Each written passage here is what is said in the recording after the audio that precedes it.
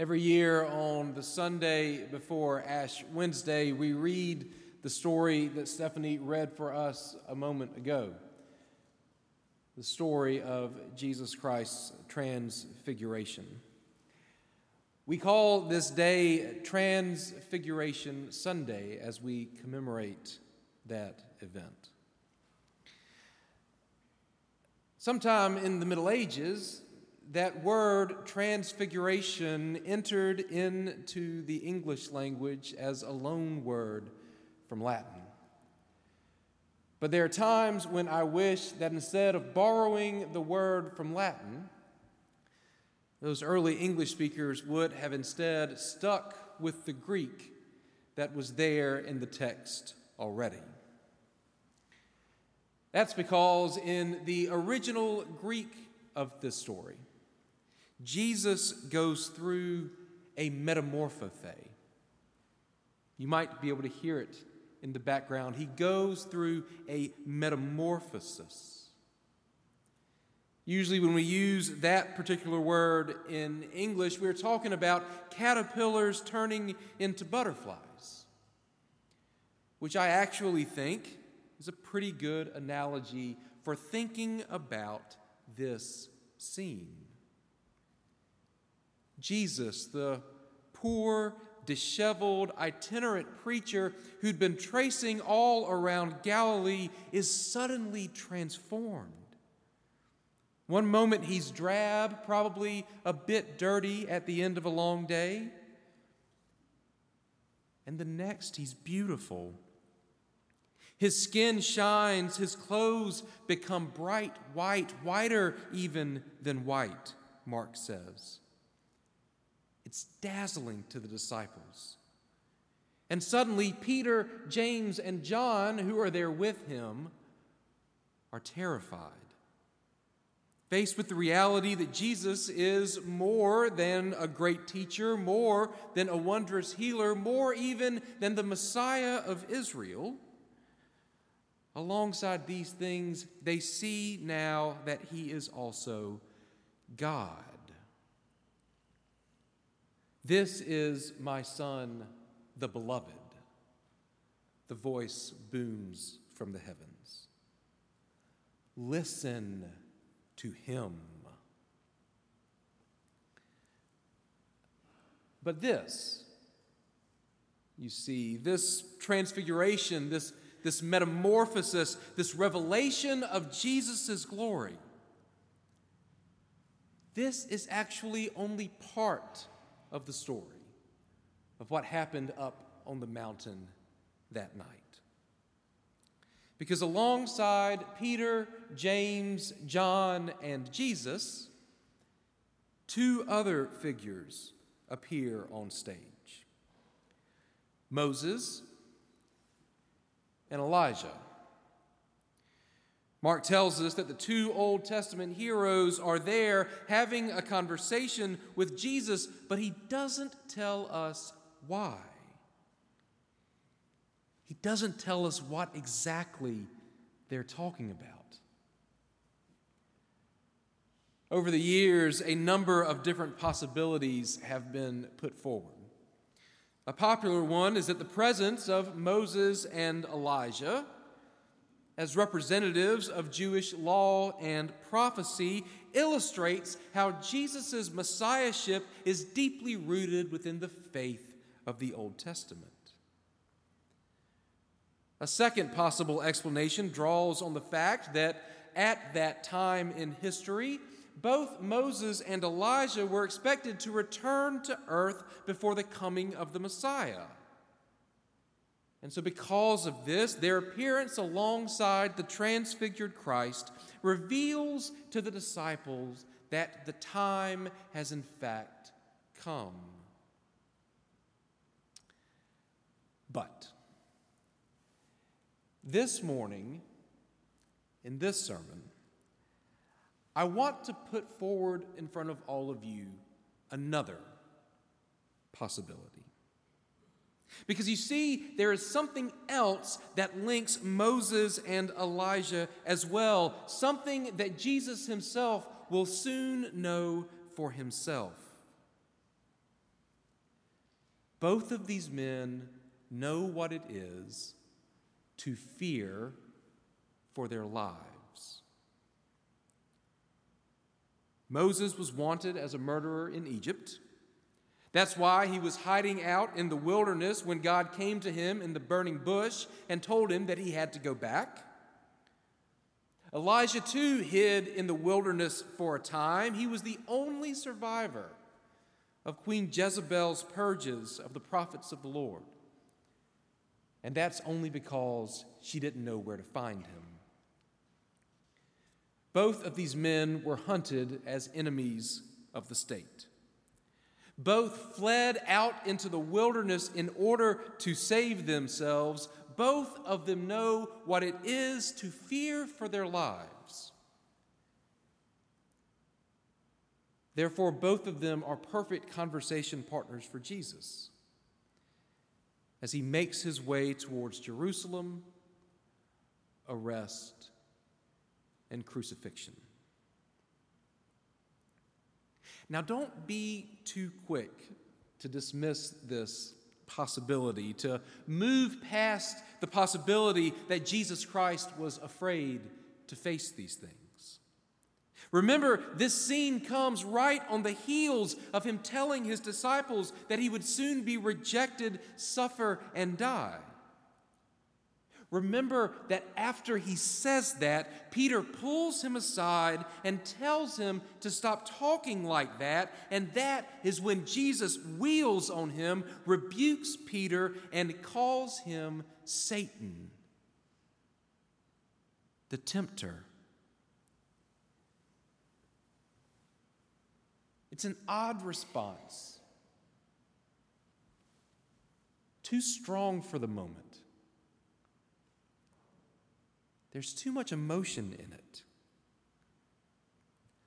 Unless, that is, Peter has just brought something up that was already weighing on Jesus' mind. Something that he had already thought about all too much, something that might have already begun to tempt him. Something that will again come up on the night of his betrayal, when Jesus prays to the Father above and asks that he be spared the task that's before him. If this is why Moses and Elijah appear, if this is what they're talking with Jesus about up on the mountain, then it would seem like this is an odd moment for that conversation, right? I mean, we have just seen Jesus transfigured. We've just seen him shine with divine glory. We've just heard the voice of the Father cry out from heaven and claim him as his Son. And yet there, in the same scene, on the same mountain, we see him huddled with Moses and Elijah, having one of the single most human conversations that one could possibly have. I'm scared of what I'm facing, and I don't know what to do. To our minds, the two things don't really go together, do they? In the moment of his acclamation, resplendent in white, shining with heavenly glory, why would he be thinking about death? As God's beloved Son, what would it even mean for him to be afraid? And yet here they are, together. He is exalted, but he is vulnerable. He is powerful, but he is afraid. He is God, but at the very same time, he is 100% human as well.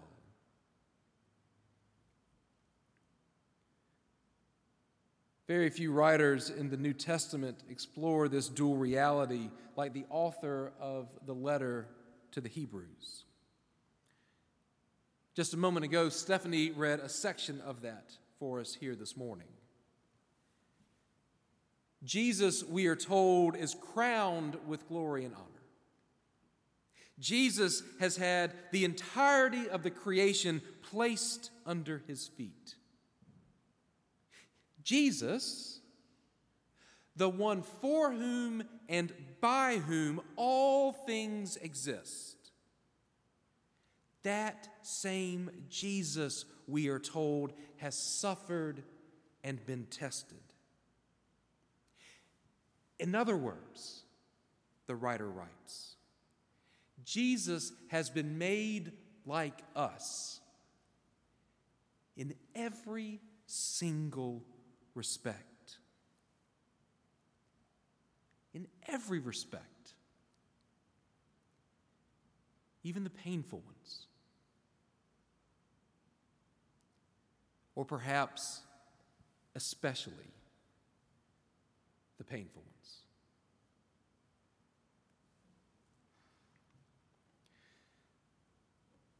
2 Saturdays ago, I was given the honor of preaching Sid Highsmith's funeral. Sid, as many of you well know, was a lovely man. And the quality of his character was demonstrated by the ways that his 2 nephews and their families cared for him through his later years and then came together to celebrate his life at his passing. It was a striking thing to see. Perhaps the only thing that was more striking on that Saturday was their choice of scripture for their uncle's service. Psalm 150. It's a beautiful choice. The 150th Psalm is this raucous song of praise to the Lord. Surprising, perhaps, as a choice for a funeral. And yet at the same time, perfectly fitting for a service that bears witness to the promise and hope of resurrection. And so on that day, as we read Psalm 150 and as we reflected on the joy and the hope that is present in that text, we who were there allowed it to teach us not just how to reflect on why we were there and what we were doing, but indeed to teach us how to pray to God. For millennia now, that's what people of faith have done. They have turned to the Psalms, and they have read them, and they have allowed the words of the psalmist to teach them how to pray, how to go before their Lord and talk. But if you've ever spent any time in the Psalms, then you know that not all of them are as joyous as Psalm 150.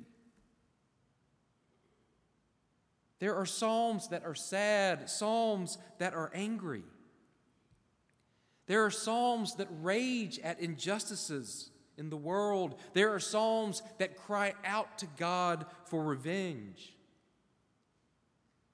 There are psalms that find the psalmist in the deepest depths of confusion or of despair. The psalms, in other words, are not always nice. They run the entire gamut of human experience and human emotion, and as they do so, they teach us that it is okay to be honest with God. And it's even okay to be honest with ourselves about those very things that we might otherwise want to keep hidden. Things like our faults or our failures. things like our sorrows or our fears. The Psalms are bracingly honest about what it is like to be a person, the highest highs of life and the absolute lowest of lows. But after all, why not? Why not go to the Lord with the best of life and the worst of life together?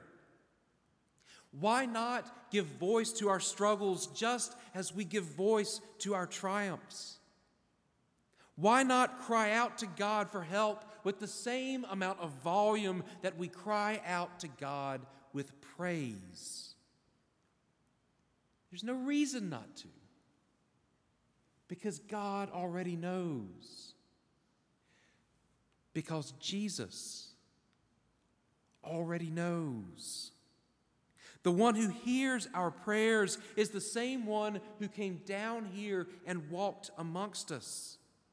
If we say that we are in pain, he already knows what it is to hurt.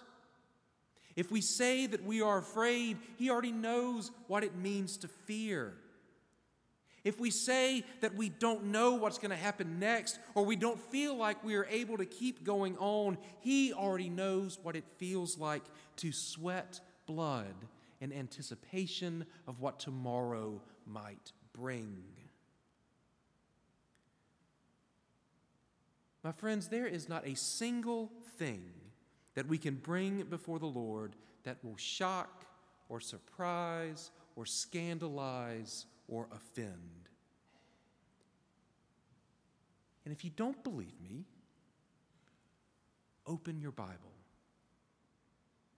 Go to the Psalms. See what all is prayed for in there. Go and learn how to pray like that. And if you want to know why we are able to pray like that, then just look at the two texts that we read here today. Because the one that we cry out to, the one that we pray to, the one whom we rely on for salvation and for succor and hope and all good things in life,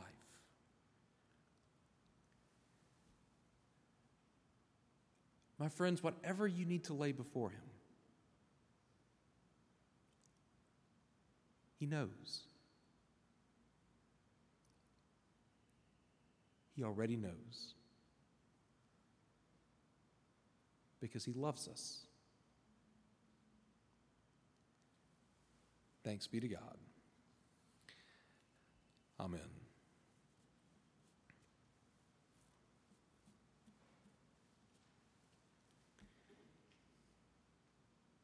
If you hear nothing else I say today, hear this. God loves you.